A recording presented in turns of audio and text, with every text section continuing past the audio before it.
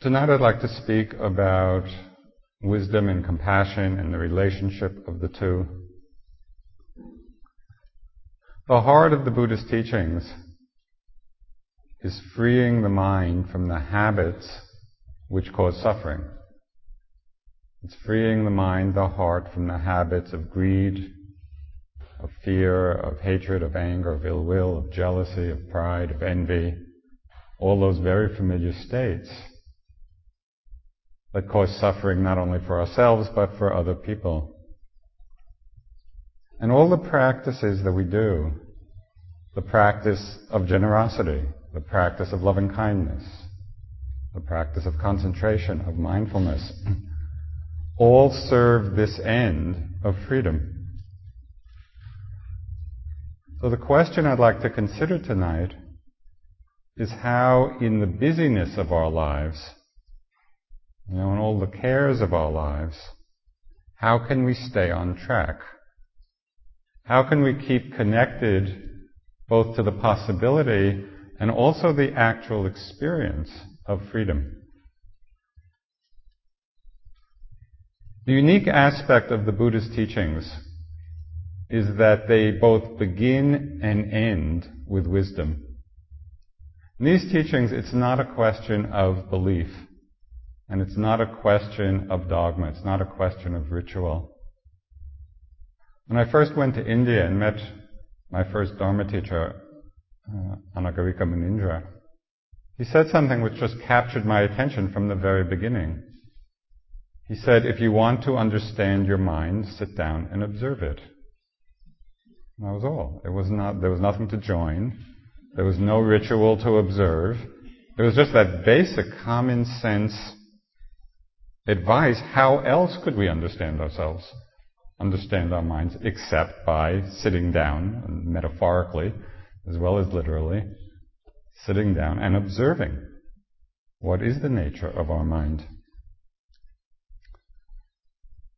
Our whole spiritual journey unfolds through the development of this investigative power. It's this investigation of what is true. And the word dharma, which we use a lot, is a Sanskrit word. It's dhamma in Pali. It means the truth. It means the law. It means natural law. It means the way things are, the way things work, the Tao.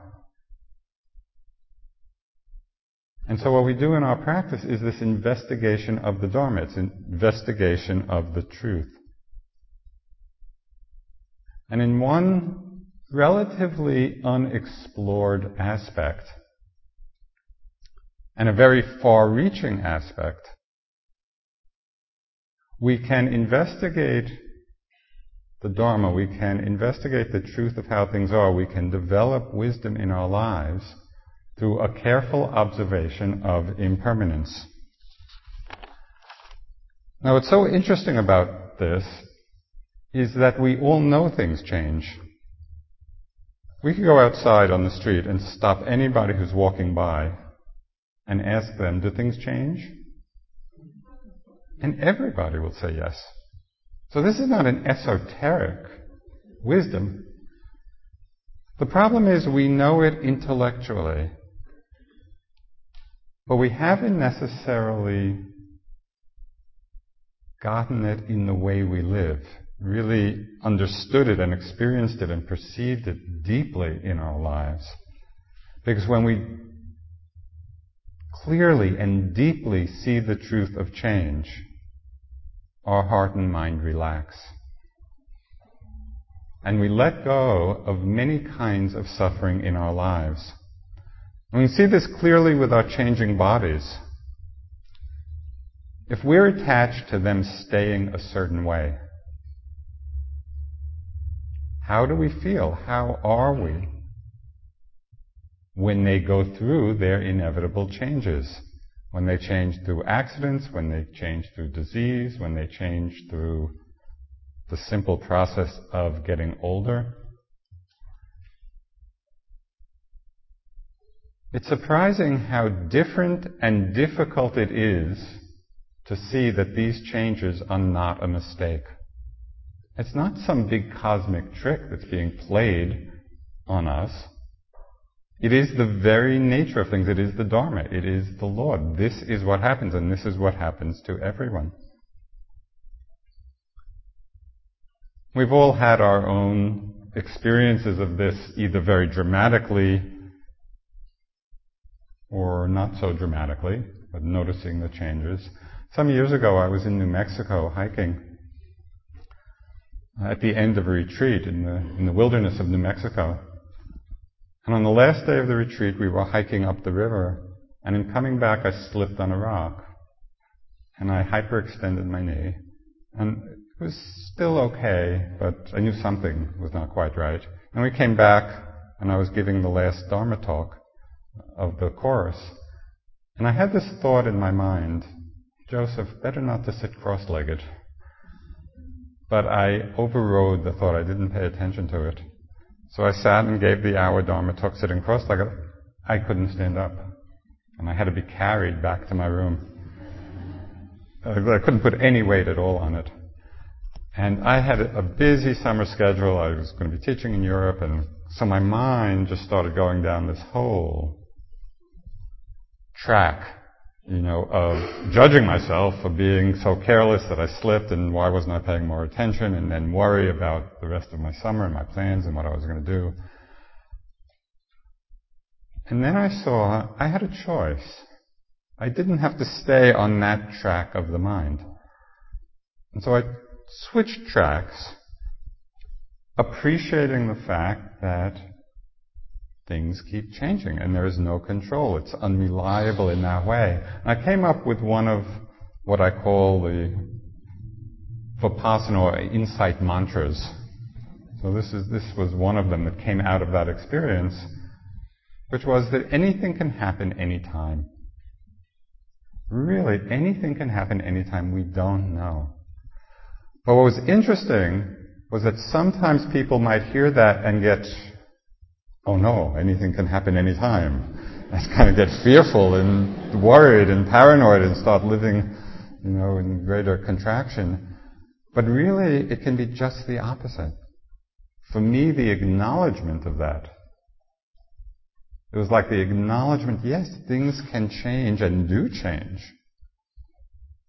in very unexpected ways. The acceptance of that really relaxed everything. Okay, let me just be in the moment. Let me be with what's happening. I didn't have to live so defensively. Seeing and recognizing, seeing deeply, again, not intellectually, because we know conceptually that things change, but actually perceiving the change. The more clearly we see it and perceive it, it deconditions the very strong tendency in the mind to grasp, to cling to things staying a certain way, to things being a certain way. What's so amazing about the seductive power of the world, and it's a seduction which enthralls most of us, that when we look back at our past experience, we all know how ephemeral it is. Where's that wonderful experience you had a year ago? Or that awful experience that happened 6 months ago? Or 1 month ago? Or 2 weeks ago? Or the drive here? Where is it all? When we look back at our experience, we can see so clearly its ephemeral, dreamlike nature.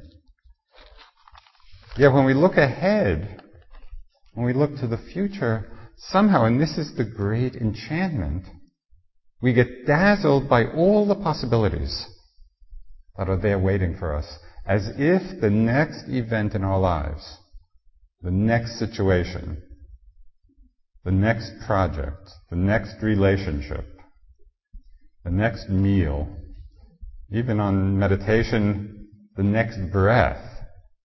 We live our lives in anticipation of the next hit of experience as if the one that's coming will finally do it for us.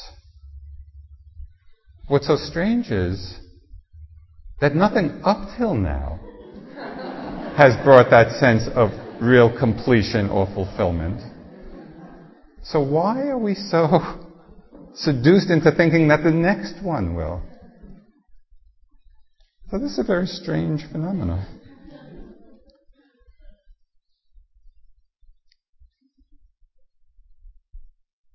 Things are changing all the time, and the more we see that, the less we hold on. It's not that we pull back from experience. It's not that we're indifferent to experience.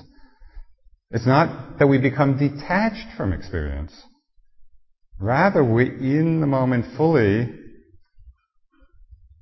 but without clinging, without attachment. The difference between detachment and non-attachment. These two things are worlds apart. We see that things are changing so quickly, and someone made the comment that as we get older, it seems as if breakfast is happening every 15 minutes. And I think those of us of a certain age feel that. I was reading some poems by Ryokan, the 18th century Zen master, poet, hermit. He's wonderful, wonderful being. With this great enlightened wisdom, he would live as a hermit up in the mountains, and then just often go wandering through the mountains and play with children, and then he would go back to his hut. This is one of his poems, and it was particularly poignant, I think. It said, "Late at night, listening to the winter rain, recalling my youth, was it only a dream? Was I really young once?" And I think we have that sense. Well, where is it all now? Wisdom arises, embodied wisdom arises, when we pay attention to impermanence in ways we already know, but often overlook. We see the changes in nature. The changes in nature are all around us. We see it in climate changes, in weather changes. We see it in the evolution of species, in the extinction of species. Whether we're looking on a more macro scale or on a very microscopic scale, everything is in change. We see the changes in society on a collective level. The rise and fall of civilizations. Do we really hold that understanding? It's so easy to think that the way we live now in our current civilization, our current culture, is going to last, even though none before has. So we see it on this very big level. We see it on the personal level. People being born, people dying. Living in New England, it's really wonderful to walk through the woods. There are just many, many miles of woods. And you come across these old stone walls and the stone foundations of old houses, and the houses are all gone. There are just these foundations in the ground of stone. And you can't help but think of all the life history that went on, symbolized by those walls and those foundations, and yet now all that's left are these walls in the woods.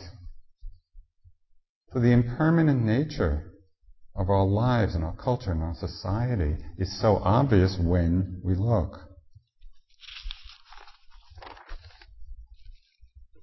We see the changing nature of our relationships, our work, and most intimately, the changing nature of our own minds and bodies. Careful observation of some very obvious truths can really jolt us out of a sense of complacency in which we often live our lives. Now, there is the simple and very powerful reflection that the end of birth is death. That our lives are simply getting shorter and shorter and shorter. even though we notice this more as we get older, it's equally true for all of us. But often our awareness of death seems to be limited to other people. It's other people who are always dying. And for ourselves, it's always projected into some far-off future. And it's strange that in our society, reflecting on death is kind of seen like a morbid contemplation. We dress up corpses and we put makeup on them, and sometimes they look better than they looked in years. Because we don't like to face just the bare truth of what happens to the body. I saw a surprisingly shocking video. And surprising because I speak so often about just the bare fact of death and what happens to the body.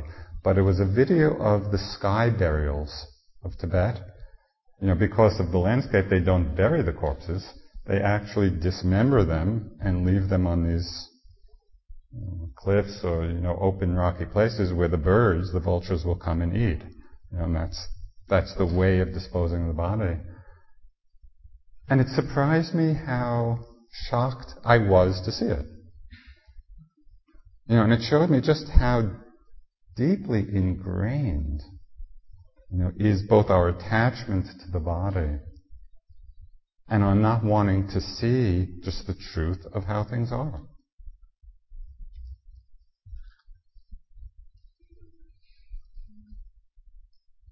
It was very interesting in that regard, practicing so many years in India, where things are not covered up at all. It's like birth and death and life, and everything is right out there on the streets. And it was very revealing. It was very illuminating.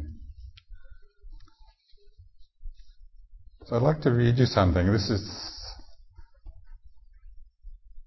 might take some of you back to the 70s. If you remember the books by Carlos Castaneda about the shaman tradition of Don Juan. So this is a beautiful teaching about the importance of this reflection. So this is Don Juan speaking to Carlos. Don Juan asked me to tell him what had been the most natural reaction I had in moments of stress, frustration, and disappointment before I became an apprentice. He said that his own reaction had been wrath. I told him that mine had been self-pity. Although you are not aware of it, you had to work your head off to make that feeling a natural one, he said. By now there is no way for you to recollect the immense effort that you needed to establish self-pity as a feature of your island. Self-pity bore witness to everything you did. It was just at your fingertips, ready to advise you. Death is considered by a warrior to be a more amenable advisor, which can also be brought to bear witness on everything one does, just like self-pity or wrath. As an advisor, self-pity is nothing in comparison to death. So I think we want to look at what our advisors are. In moments of stress, in moments of frustration, in moments of difficulty, or in the ordinary course of our lives, what's the mind state that we take refuge in? What is the habit of our mind? And can we bring this reflection on death to the forefront? Because it's such a powerful reminder of what is important. So just as a possible experiment, the next time you have some quiet moments, reflect for a few moments, or imagine yourself being on your deathbed. What that would be like. And because we never know quite how we'll die, but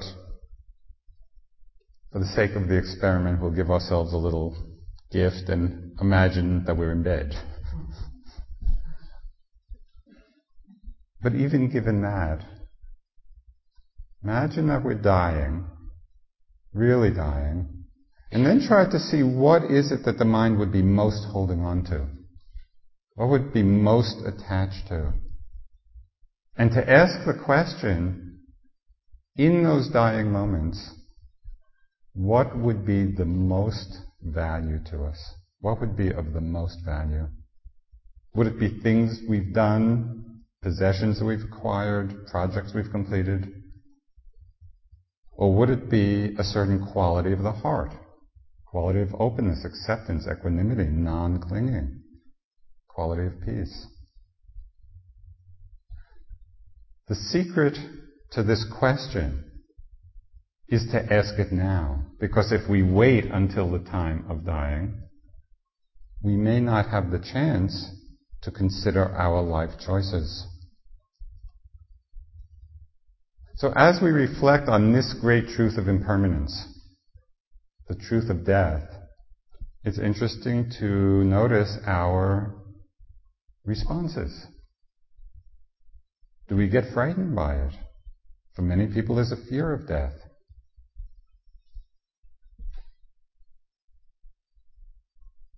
Does it inspire us? Do we want to keep it out? Do we let it in?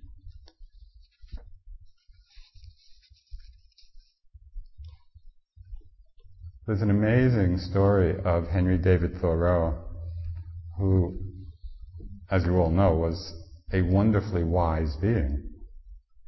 But he was wise in ways that I really hadn't understood simply from reading the great books, his great books. He died early. He died at the age of 44, sometime in his 40s, of TB. But he had such an understanding of nature, and in that respect, an understanding of the Dharma. This is what he said. This is written by a friend who was visiting him as he was dying. He said, Henry was never affected, never reached by his illness. I never before saw such a manifestation of the power of spirit over matter. Very often I heard him tell his visitors that he enjoyed existence as well as ever. He remarked to me that there was as much comfort in perfect disease as in perfect health, the mind always conforming to the condition of the body. That is a remarkable understanding, that the nature of awareness, the nature of knowing, is like an empty mirror. It simply knows what is arising before it, so to speak. And it can know perfect health and know perfect disease with the same clarity, with the same openness, with the same emptiness. So this statement of Thoreau is really very, very remarkable. And then he said, some of his more orthodox friends and relatives tried to prepare him for death, but with little satisfaction to themselves. When his Aunt Louisa asked him if he had made his peace with God, he replied, I did not know we had ever quarreled, Aunt.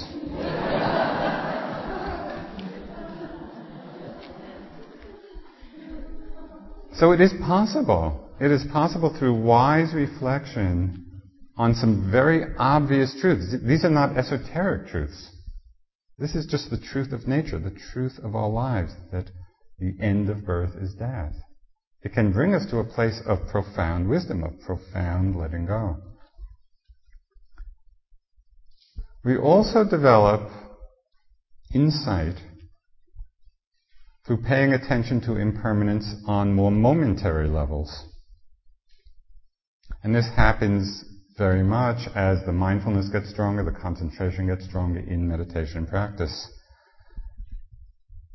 And what we see is that it's not hard to be mindful. That's not the hard part. It's hard to remember to be mindful. We get distracted often, but through practice it's simply coming back to knowing what's happening. Breathe in, know you're breathing in. Breathing out, know you're breathing out. It really is that simple. So when leaving the hall tonight, when leaving the church, if you can remember between now and then, again, another experiential practice you could do. As you leave the hall, pay attention to the flow of changes that are taking place in your experience.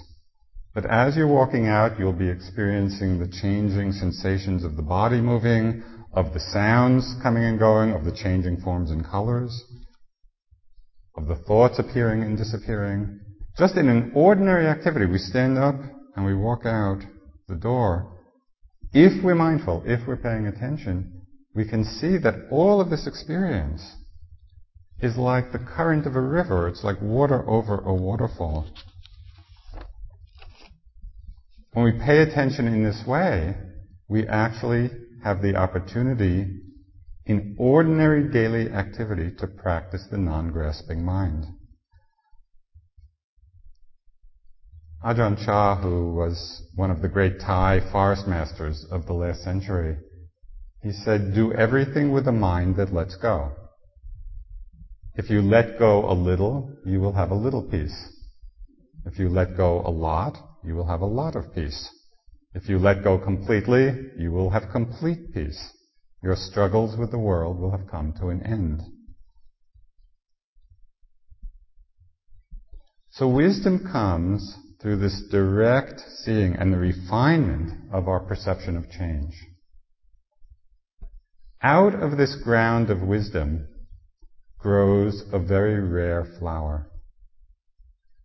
What grows out of the ground of wisdom is the flower of what in Buddhism is called bodhicitta. And that is the aspiration that we might have or might cultivate to awaken from ignorance for the welfare, for the benefit of all beings.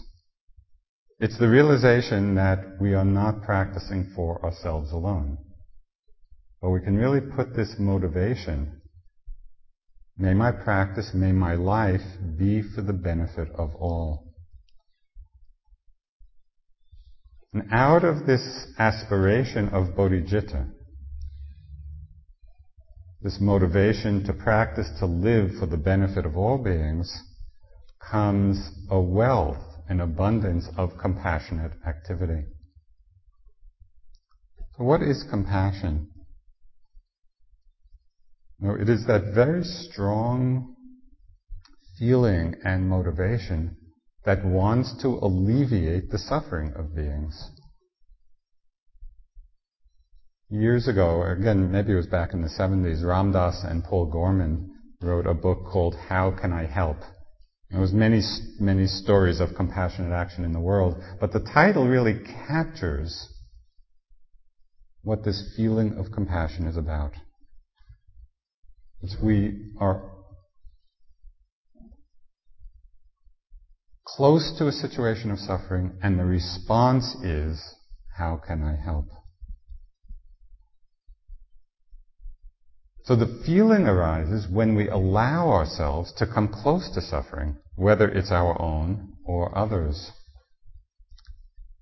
This is a very profound and difficult practice, because we may want to be compassionate and even often are compassionate, but it's not always a very easy thing to do. Just as we don't like necessarily to be with our own pain, we don't often particularly want to be with the pain of others. Now, there are very strong tendencies in the mind, in the face of suffering, that keep us withdrawn or defended or apathetic or indifferent. It's hard to open in a full way. We see that in meditation, because for many people, for a long time when we sit, there may be discomfort. There may be pain in the body, pain in the mind. How is the mind with that? Probably when you sit and the pain in the knee comes, your first response is probably not, oh yes, come close. Probably the first response is, oh no, not this again.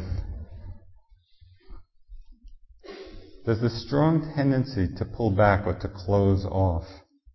There's one story which I've told many times, but it's such a favorite of mine. I look for every opportunity to tell it again. It was a story told to me by a friend of mine about his grandfather and his father driving along on December 7th, 1941, Pearl Harbor Day. Okay, so it's his grandfather and his father. They're driving along, the announcer comes on, the bombing of Pearl Harbor. The first thing that his grandfather says to his father is, "Don't tell your mother."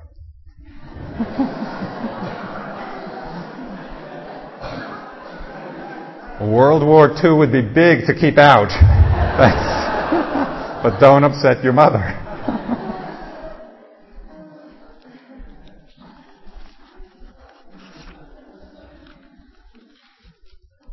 I like the story because both it's amusing, but it also reflects, maybe in an exaggerated way, but the same tendencies within ourselves.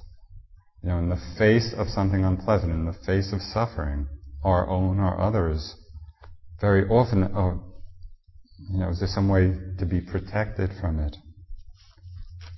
Behind all of these movements of pulling away from suffering, and so capping the wellspring of compassion, because compassion comes when we are willing to come close to suffering. So behind all these movements of pulling away are deeply conditioned fears. Both in meditation practice and in our lives, we come to the edges, we come to the boundaries of what is comfortable for us, what is acceptable, what is familiar, what we're willing to be with. And then we get to the edge, we get to the boundary of that, and it's precisely at that place that fears begin to arise for us.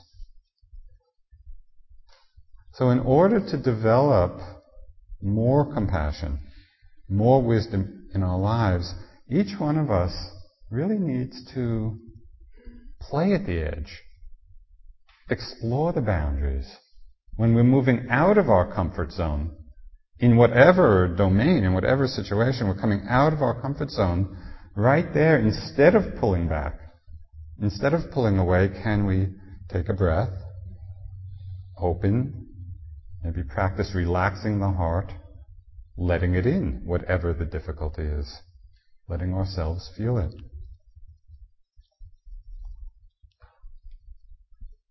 For some people, the edge or the boundary might be physical pain.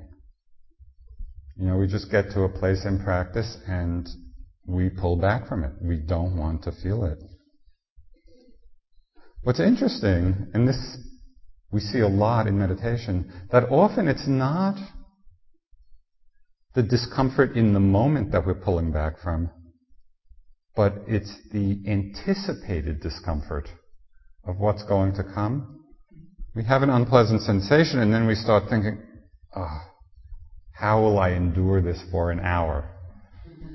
So instead of just being with the momentary sensation, we are taking on an hour's worth of sensation in the moment. So of course the mind gets afraid and pulls back and resists and makes it worse. So it might be fear of physical discomfort or pain. It might be fear, our edge, our boundary, might be fear of certain emotional states, painful emotional states, loneliness or unworthiness, or shame or embarrassment or boredom, just feelings that are painful to feel. We don't want to feel them because they're unpleasant.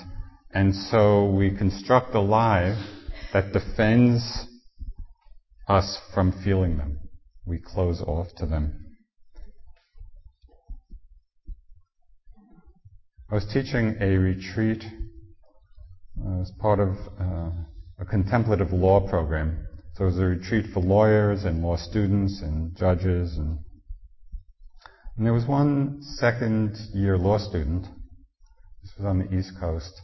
And in a group discussion was saying, in that adversarial situation where there's so much tension and so much difficulty, he said that he would often get angry in order not to feel fear, because he felt that fear would be weakening. And it was just such an interesting comment and so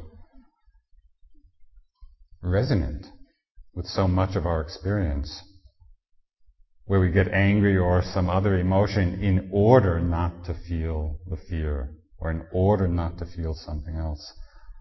And we talked about the possibility of actually opening to the fear itself. It's okay to feel the fear. And not only is it not weakening, it's strengthening in that place of acceptance. This moving away from certain emotions, I had another very striking experience of it. About 14 years ago, I had been living at IMS right in the building for many years, for about 13 years. And then when I turned 40, I said, I need to get out of here. I need some private space. The community living after all that time, I had outgrown it for then. So through some miracle, and this was very much in line with tonight's theme, it was a miracle of generosity. Somebody came forward and offered to build a house for Sharon Solzbig, my colleague, and myself, and they built this duplex. And it was just this amazing gift. And it was a long process. I was very involved in it, very consumed by it. And then finally got built, and I moved in, and I started living there with doing a month-long self-retreat. And I was just alone in the house, sitting for a month. I started sitting, and then I got filled with feelings of discomfort. I shouldn't be living in such a nice house. Dharma teachers shouldn't live like this. This is too nice. I'm going to move out. I'm going to give it to the staff. I'll live in a hut in the woods. And kind of going on and on and on. And so this went on for days, this kind of just churning about this. So at a certain point, what is going on here? Why am I so hooked? So I looked more carefully at what was going on, and I realized that I was embarrassed. I was just embarrassed. That was the feeling. But the embarrassment was so uncomfortable, that I was going through all these machinations not to feel the embarrassment. When I saw that, though, when I saw it clearly, I realized I'd much rather feel embarrassed than move out of the house.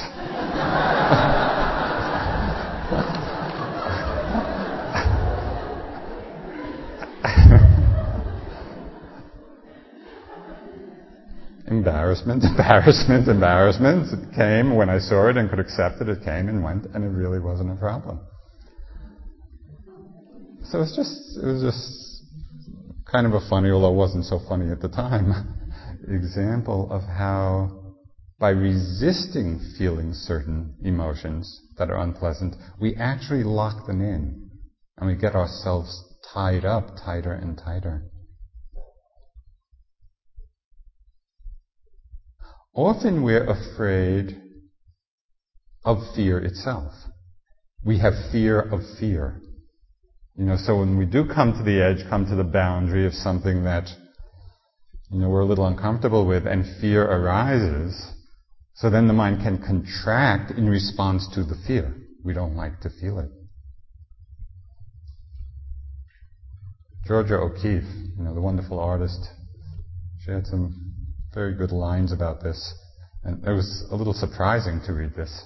She said, "I've been absolutely terrified every moment of my life, and I've never let it keep me from doing a single thing I wanted to do."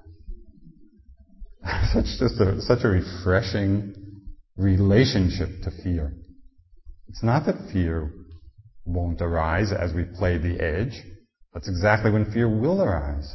But it doesn't need to stop us from doing things, from exploring, from investigating.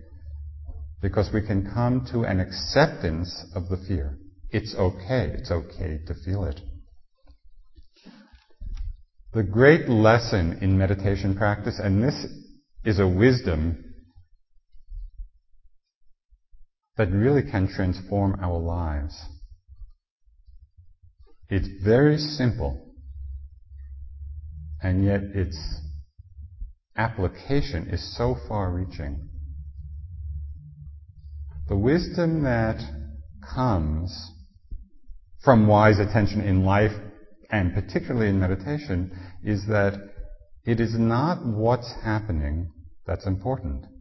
It's in how we're relating to what's happening. It's the relationship to experience that is all important. Are we open or are we closed? Is the mind spacious? Is it accepting? Is it contracted? The experience will continually change, and it's pleasant sometimes, it's unpleasant sometimes.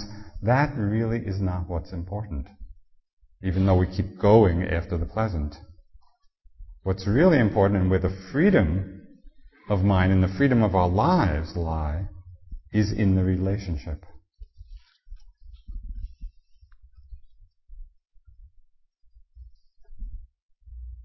As we practice and as we learn to open to and come closer to the suffering that exists in our own mind and body and in the lives of other people, it really opens the wellspring of compassion within us. The more we can be with our own difficulty, our own pain, the easier it is to be with the pain and difficulties of others. And this happens on different levels. The first level, it is the feeling of empathy. That is, we feel the pain and the suffering of other people. And it happens when we can slow down enough, even for a few moments. We slow down and even stop for a few moments and really feel what it is that's going on. When we meet somebody and we say, "How are you?" do we mean it? Are we willing to take that moment really to let something in? Well, compassion and bodhicitta take this feeling of empathy, this feeling of willing to feel the pain or the difficulty or the distress of another. Compassion and bodhicitta take this feeling of empathy a step further. Because it's not simply feeling the distress of others, it's also being motivated to act. Thich Nhat Hanh expressed this so beautifully and concisely when he said, compassion is a verb. Compassion is that feeling that motivates us to do something.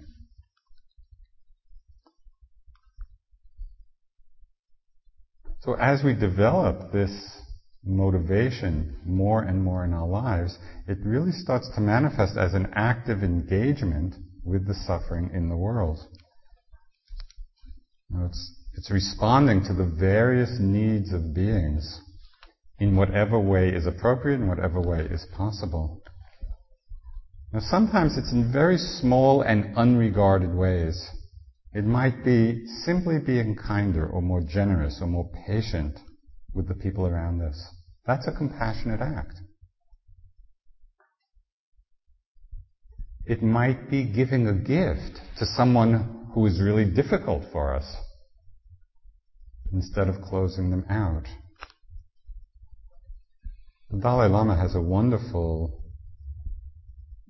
teaching on this, and it's something that would be a wonderful practice for us.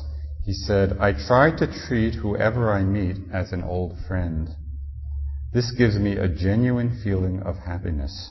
It is the practice of compassion." What's so remarkable about somebody like His Holiness is that when you meet him, you do feel like you're an old friend. Because he is so open-hearted and so present. And so fully giving of his attention in that moment. Well, can we practice that? How did he get to be that way? Not just some miracle. He got that way through practice. Sometimes acts of compassion embody tremendous determination. Recently I read a book about Dr. Paul Farmer. I know that you're familiar with him. He's a doctor who spent many, many years in Haiti, in the back country of Haiti, first with AIDS work and then TB. And the model for how he worked was so successful in Haiti that it then was expanded to many places in the world. And there's this wonderful book by Tracy Kidder called Mountains Beyond Mountains. And it's about Paul Farmer. And there was one story in there that really captured my mind. He was describing a situation where he would walk for many miles, for 7 hours, walk for 7 hours to treat two families that were way, way out in the mountains of Haiti. And people were criticizing him, for spending so much time just for two families when he could be doing so much more.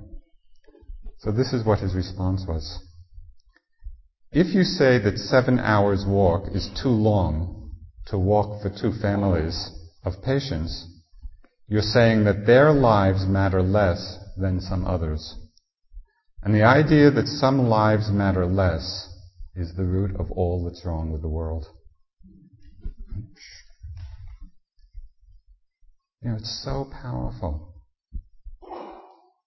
The idea that some lives matter less is the root of all that's wrong in the world. So sometimes this compassion manifests as just this tremendous determination, and sometimes it manifests in acts of tremendous courage.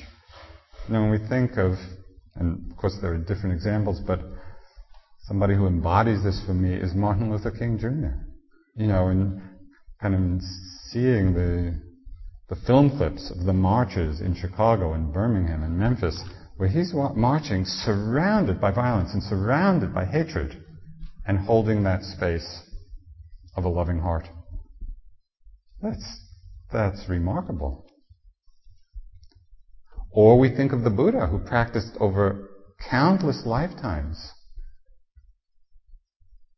not only to alleviate the suffering in particular situations, but to really penetrate or see what the root causes of suffering were, and to explore the nature of the forces of greed and hatred and delusion in our minds, and the possibility of freeing ourselves.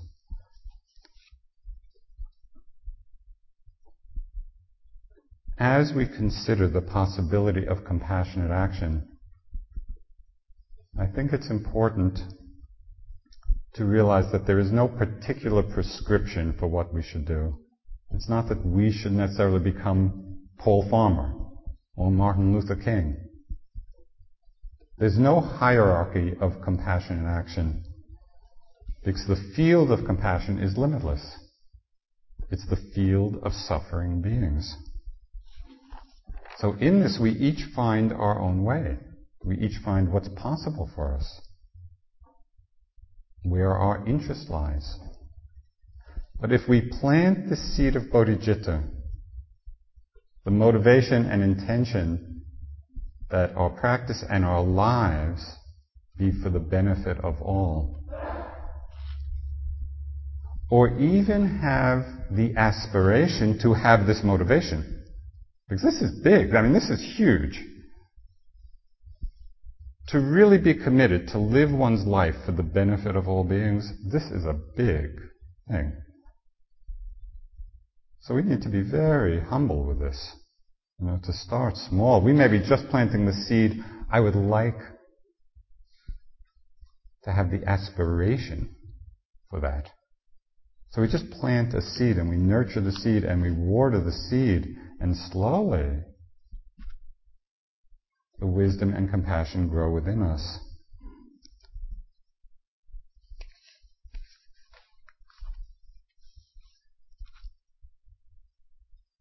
This is also from Thoreau.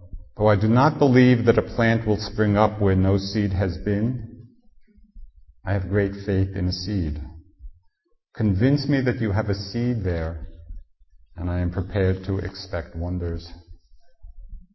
So we start very small. We just plant the seed of bodhicitta. We plant the seed of compassion. And even when we're not acting from that place of love and kindness and wisdom, still, if that seed is within us, it becomes the reference point that illuminates other possibilities, other choices. I'd like to close with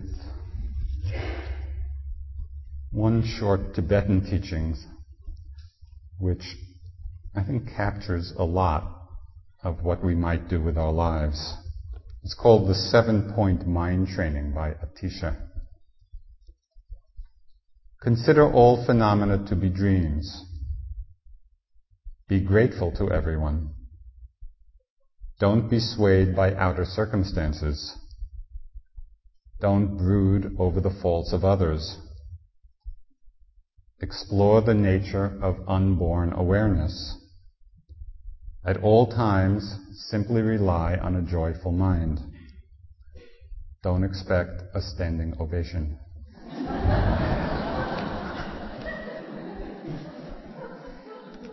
Oh, thank you.